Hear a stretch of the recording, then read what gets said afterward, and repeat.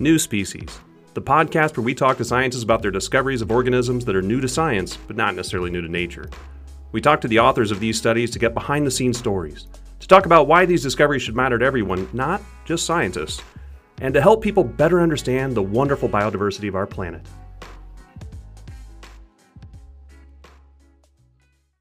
If you'd like to support this podcast, go to patreon.com/New Species Podcast. You're listening to New Species, the podcast where I talk to scientists about their discoveries of new species that they recently described. I'm your host, Brian Patrick, and today we're joined by Joe Martinez, a PhD student in the McGuire Center for Lepidoptera and Biodiversity in the Florida Museum of Natural History at the University of Florida. He's here today to talk to us about his paper published on April 6th in Zookeys. In this paper, he and his co-authors describe 6 new species of jaguar moths from Central and South America. Welcome, Joe. Hi, Brian. Thank you for inviting me. Oh, it's my pleasure. And what a cool topic. Let's just dive right into it. What in the world are jaguar moths? Because those are two animals that don't normally go together. Well, the jaguar moths is a really interesting group. So these guys mimic tiger moths, but are endemic to the neotropics. So that's why I call them jaguar moths. Okay, and so what are tiger moths then? Well, why are these being called these names like tiger or jaguar moths? Is there something about the way they look? Yeah, exactly. So the way of the wing patterns are quite similar to tigers or, big cats in general. Okay, and so do the jaguars then, are they known for their spots? Is that what these these moths have on them? Yeah, exactly. It's just that these guys looks quite similar to the rosettes in jaguars. So that's why I call them jaguar moths. Ah, that's really cool. And how big are these things? Like, give us an idea of like their size and their coloration.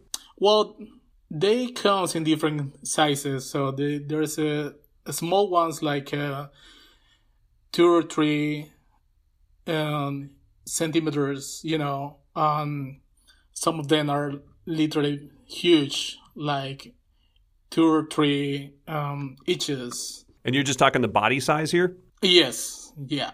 All right, so these are in a group called the noctuids. What exactly are noctuids? Okay, well, the noctuids is the second largest group of lepidopterans in the world. So you have... And lepidopterans are butterflies and moths, right? Butterflies and moths, exactly. They have about 11,000 species known so far. But the most important part of this, guys, is that this group, a specific group, is that all of these species, or most of these species, are pests for something. From 80 to 90% of the species worldwide, they are pests for something, Yeah, and they could be pests either in the adult form or in the larval form, right? So like in the caterpillar form or even as an adult, right? No. One or the other or both? Mostly on the caterpillar form. There are some cases where some species are can be considered as a problem in adult form, but mostly of them is. But it's mostly the caterpillar form, right? Yes. The larval form. Yeah. And where exactly? Let's talk about jaguar moths for this question. Where exactly are jaguar moths generally found? Like the whole group of them? Are they strictly kind of Central South American group, or do they have a broader distribution? Well, they have a really broad distribution in the Americas in general, right? So we have only one species in North America. The rest is in Central South America. 3 other species in Mexico, that's it so far. But the amazing part of this group is that in the Andes, they are specifically the incredible amount of jaguar moths in there. And what do you mean by an incredible amount of the? Well, I believe you said in the paper there are like 38 species of jaguar moths, right? So. Yes. So what kind of diversity are we talking about? 20, 25 species going across the Andes? Yes, exactly. So most of the species are there. So these are found at altitude then, right? Really, really high altitudes. Yeah. How high? We are talking about 3,000 feet. Well, sorry. 9,000 feet to 11,000 feet. Oh, wow. So really high up. You're talking 3,000 to 4,000 meters or so. Is that what we're talking about? Yes, exactly. Yeah. So yeah, we're talking like 10,000 feet. At that point, just to put it in perspective, we're getting well above the city of Denver, which is only about 6,000 feet. So you got to go even higher up the mountain before you find these things. It's pretty cold up there. What are they doing up there? Well, this is why I'm really interested on them, because it's a really rare group, and the diversity it's based on the how many mountains are in the area. So basically, what we found in my research dissertation is that many species are literally divided by the mountain. So one of these cases, you can see 2 or 3 species. We can see this in my last paper, that there's literally 2 different mountain chains in Dominican Republic, and they actually have a different species there, just basically dividing for 3 to 4 miles to each other, right? And so you said that's in the Dominican Republic. So these are also found off in the Caribbean? Yes, absolutely. Oh, wow. So, well, excellent. the amazing part is that we found only these 2 species in the Caribbean islands in Dominican Republic.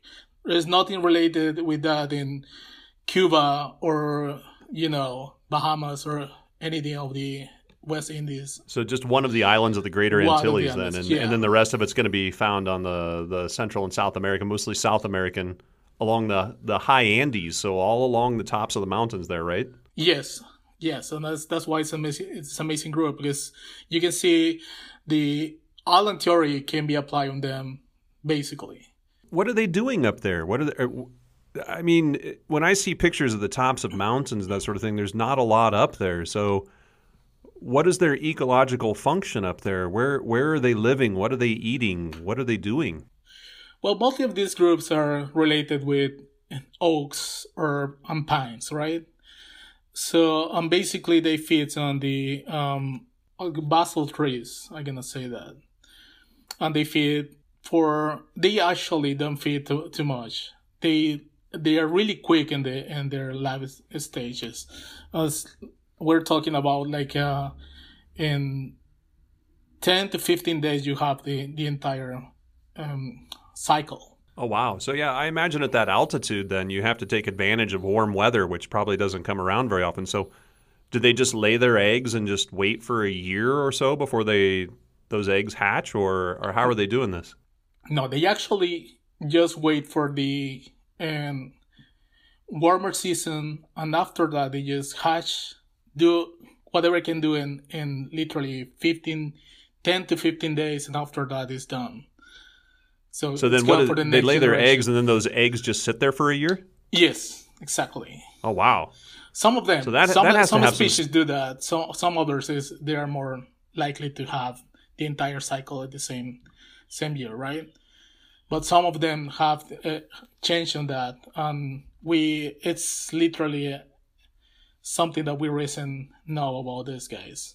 Interesting. And so since you bring that up, how do you find them? What kind of collection techniques do you use for these? Do you go out and just look for them by hand? Do you have to dig things up? How do you find these jaguar moths? Well, we usually use the normal light trap collecting, right? So it's just using a white sheet with a light on it. But so you're taking advantage of the fact that moths like to come to light. So you go up there at night, put up this bright white sheet with the light on it, right? We find another way to looking for these guys. So we start using UV lights, we didn't know that the larvae glows in UV light, and that's why we start looking for them at night. That's the easy way to look for them. Yeah, and all of them glow in UV light. Okay, so just so we're clear on this, you're saying the caterpillars glow in UV light? Yes. Yeah. Oh, that's amazing. So that's like scorpions and the like then, exactly, right? So if you go out looking for scorpions. We actually were looking for scorpions because one of my coworkers, they were looking for scorpions there, and that's why we know this. So you found it by accident, no less. You're just like, wait a second. Wait, what is this thing? That's not a scorpion. Yes, exactly. So I'm trying to picture you at 9,000 feet, 3,000 meters elevation or something like that, walking around with the black light looking for a scorpion, and all of a sudden you're both are out of breath and get, wait, what is that thing? Yes. Well, it was funny because we never expect that. We mostly think that only scorpions, glow in UV light. But there are other things that glow in UV light, other insects that glow in UV light. And it was amazing to see that. Yeah, that had to be an interesting discovery for you. Had anybody ever found that before? Did you ever see that in the literature before, or is this new information? No, actually, I never found that. Well, I've been, reviewing everything about Lepidoptera in general. So, and I was concerned about because there are some people that still thinks that UV reflecting it's a good thing, and other people thinks that it's not. And some other people thinks that it doesn't matter. It's just something that happened. It doesn't have a function in the insect. But it was amazing to see that, It was something that just blew my mind, literally. Just so I can wrap my head all the way around this, because I'm so surprised by this, I did not expect you to say that these things are glowing under UV. That's just not something I associate normally with a caterpillar. Is it the caterpillars? Is it the moths? Or is it both? Oh, in this case, specifically in my group, it's adults and larvae. So both will fluoresce. Yes. Oh, that's super cool. So now you can go out at night when they're not moving around a lot and just walk around and find scorpions while you're at it, right? Yeah.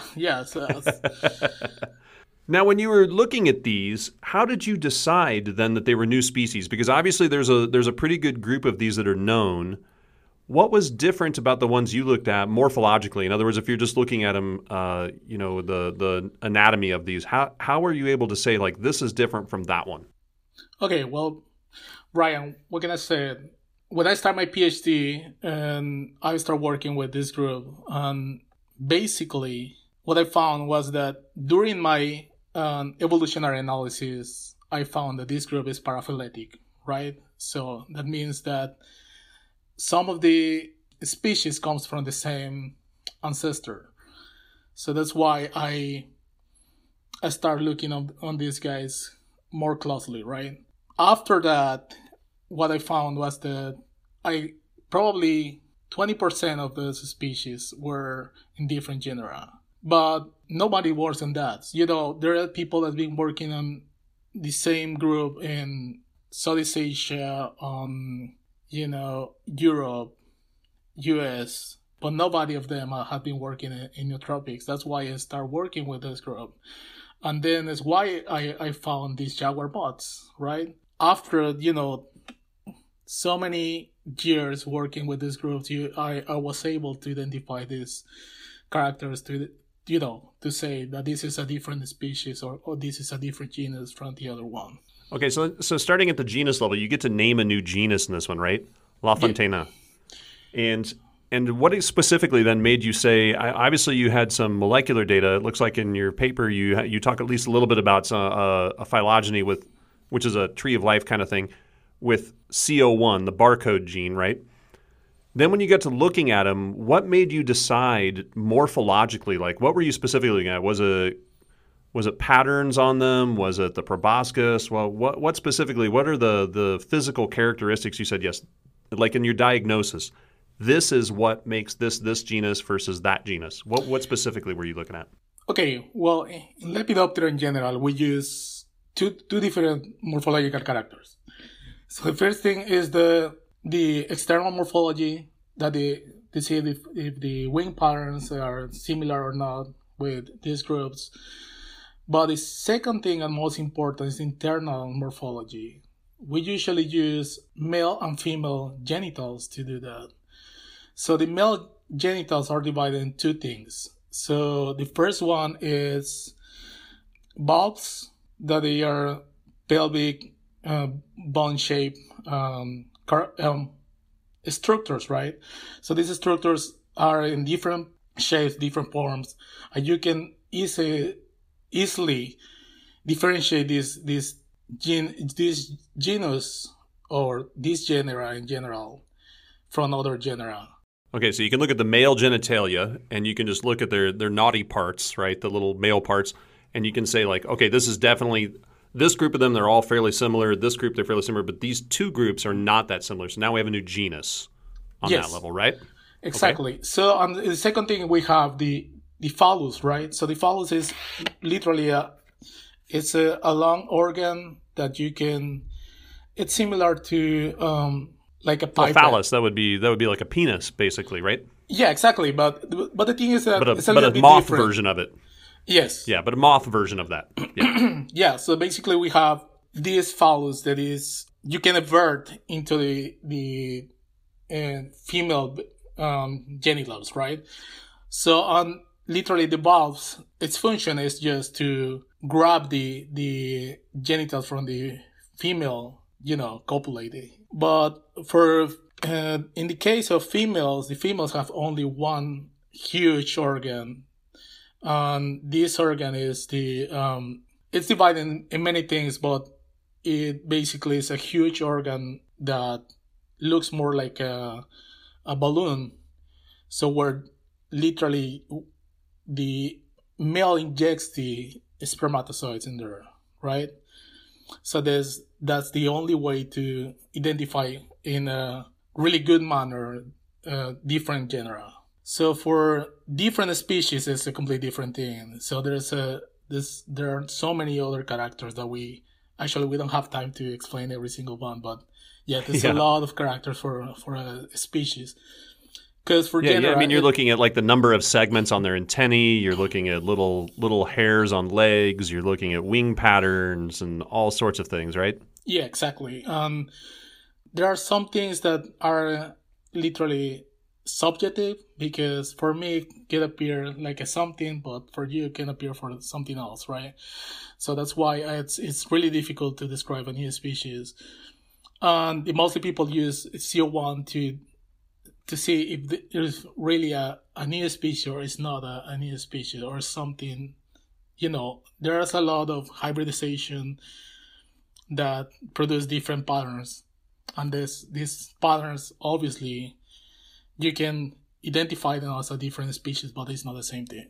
So you're using the genitalia to figure out the different genera. So like this new genus versus the older genus, and you figured out like, okay, these are different enough. We're just we have a new genus here. And then you're using a whole bunch of the external morphology, internal and external morphology, the anatomy of these things to tell the species apart. And now you've got this pile of them, and you're like, okay, I think these are all different, these are all different. So now we got to put a name on each one. You pick the name of the genus because you're naming it after somebody, LaFontaine, right? Yes. So I named my genus after Donald LaFontaine, who is one of the most notorious noctuid guy in the world. Literally every single thing that you know about noctuids after the 20th century is from him. Yeah. So this guy it's amazing. So he has been published a lot of papers. He has been working for 4 years in this group. So that's why I was wondering why nobody, named something after him. When you get down to the species level, you have one that you named after your sister, and then you have another one you named after the country where it was found, Honduras, and those are what we call patronyms. But then you have a few species names here that are pretty interesting. So, for example, you have LaFontaine, the genus, and then you have Imama, LaFontaine puma, LaFontaine thuta, and then you have a different genus over here called Panthea taina. Tell us a little bit about each of these names. So let's start with Imama. Where did that name come from? Well, okay, so they are jaguar moths, I mentioned. So Imama means jaguar in the Ibera language, so that's why I use that name for. And where do we find the Ibera language? Well, it's mostly from Colombia, part of Ecuador, but mostly in Colombia. So you used an indigenous word for jaguar. Yeah. There was a recent paper that was talking about these native language names for species, and I decided to start doing exactly the same thing. Very cool. And I think puma comes from the same type of idea, right? So you're stealing puma Not necessarily from a native language, but you're robbing it from somewhere else because of the relation to jaguars, right? Exactly, yeah. Basically, using the Quechua language for that too, because believe it or not, this is the largest La Fontaine species there. That's why I put in Puma there.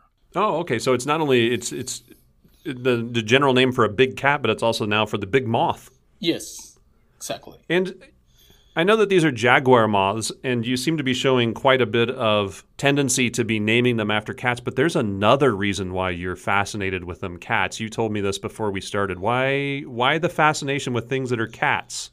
Well, the thing is that when I was in my bachelor degree, I started working with big cats, right? So obviously, for many reasons, I can tell I couldn't keep working with them, and I just decided to start working with entomology. So that's why I just jumped into this huge world in entomology. But I was still frustrated about that. I couldn't work with the big cats. So then I found this group in the Neotropics. So and these guys are literally mimic and tiger moths. That there's another group related with the noctuids. They have similar patterns, like literally like a big cats. That because they are endemic to the tropics, I decided to call them jaguar moths. Yeah, so it's like serendipity. It's like, I want to work with big cats, but I can't. But I'm going to work on the moths, all named after big cats. Exactly. And what, if you don't mind my asking, what part of Mexico are you from then? Where were you working on big cats or studying big cats? Okay, I started working I was born in Yucatan, and I did my bachelor degree and my master's degree in Yucatan. So during my bachelor degree, I started working with jaguars in general. So then I jumped into the entomology when I got my master's, when I was working with a complete different thing in ecology. So yeah, all the way back to the Yucatan Peninsula, you're working with jaguars, and now you get to work with jaguar moths. Yes. And then let's talk about a couple of these other names. La Fontana Thuta. What is that about? Okay, well, Thuta just means moth, literally, in the very language. So I just put moth because it's a moth, right? But, mostly people use the species name to refer at a morphological character in some species, right? But in my case, I want to be a little bit different with that, just because some people general people don't understand what is that, right? So you name something after using Latin names or Greek names, it's difficult for some people to understand what is that. But what I'm trying to encourage here is that some people from those ethnical tribes, I'm gonna say, can understand that we're trying to do something for them too, Yeah, it helps raise awareness of these more indigenous populations as well by using their words and their languages. Because to us, it's a new species, but to them, it's just another moth that they've always seen, right? Yeah, and it's something that is amazing to me is that, specifically with this group, is that some of these species are restricted to small areas, right? So these small areas are like the Andes or some mountains in Guatemala or Costa Rica. And another thing is that they feed on risk plants, literally. So that's why I propose them as a possible endangered species in some point. And then you have one more, and this is in a different genus. It's in Panthea. You didn't describe this genus. This is not a new genus, but you have a new species in it, Panthea taina. Tell us a little bit about that one. What does that name refer to? Well, we have some specimens from Dominican Republic. One of my friends, one of the co-authors there, he helped me to identify this species because we thought it was the same species that was described before, Panthea reducta, but we did the morphology and it didn't match with that species. We did use the CO1 or CO1 gene because they were too old to do that. But we basically have a really good morphology to explain that this two are different species. Sure. And so what does the name mean? Taína is the indigenous people that lives in Dominican Republic. So that's why I named it after that. And actually it's trying to bring this indigenous people to science. Yeah, once again, trying to honor the people who probably saw this moth all the time. Yeah. And some scientist comes along, this is new to science. And they're like, no, that's the moth that keeps trying to bother our crops. Exactly. Exactly. That's right. On that note, then, why are these moths important for people to know about? Why should people know about the jaguar moths? Okay, so I just gonna tell this story. When I started my PhD, I was a volunteer curating some of the moths there, and something that surprised me was that one of these groups of moths, they start decreasing in amount through the years. From the 80s to the 90s, they were decreasing, and to the 2000s, I didn't found so many specimens in our collection. I was talking with the people there that it probably was because that was a really bad year, but they were using exactly the same, methods to collect all these species. I found that there was a decrease in the amount decrease in the number of individuals in our drawers, right? After that, I just decided to see what's going on. What is amazing to me is that there are so many species that are getting extinct and nobody cares about that. The insect decline is incredible. It's incredible. And, I was in Colombia in 2 different years. And the first year I got some species that I couldn't find in the second year because they were using different kinds of, fertilizer and insecticides there. And that's the main problem there right now. Yeah, and in addition, some of these are found at pretty high altitude. I assume climate change may have an effect on them as well, right? Literally, yeah. Yeah, so far we know that the climate change is doing some really bad things in insects in general. And this group, obviously, as you said, is one of them. Well, Joe, thank you so much for your time. This has been really, really interesting, finding out that caterpillars can glow in the dark and that these things look like they have the color patterns of big cats, and naming species after native languages and native peoples. So it's been a really fun conversation. Thank you so much for coming on the podcast. Thank you, Brian, for inviting me. I really appreciate it. Once again, Joe Martinez's paper is in the April 6th issue of Zookeys. The title of the paper is A New Andean Genus, La Fontana, with descriptions of 4 new species and 2 new neotropical species of Panthea. See the episode details for a link to his paper.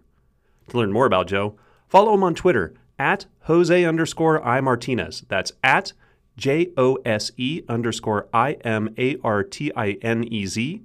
Or check the episode description to follow him on Instagram and Facebook.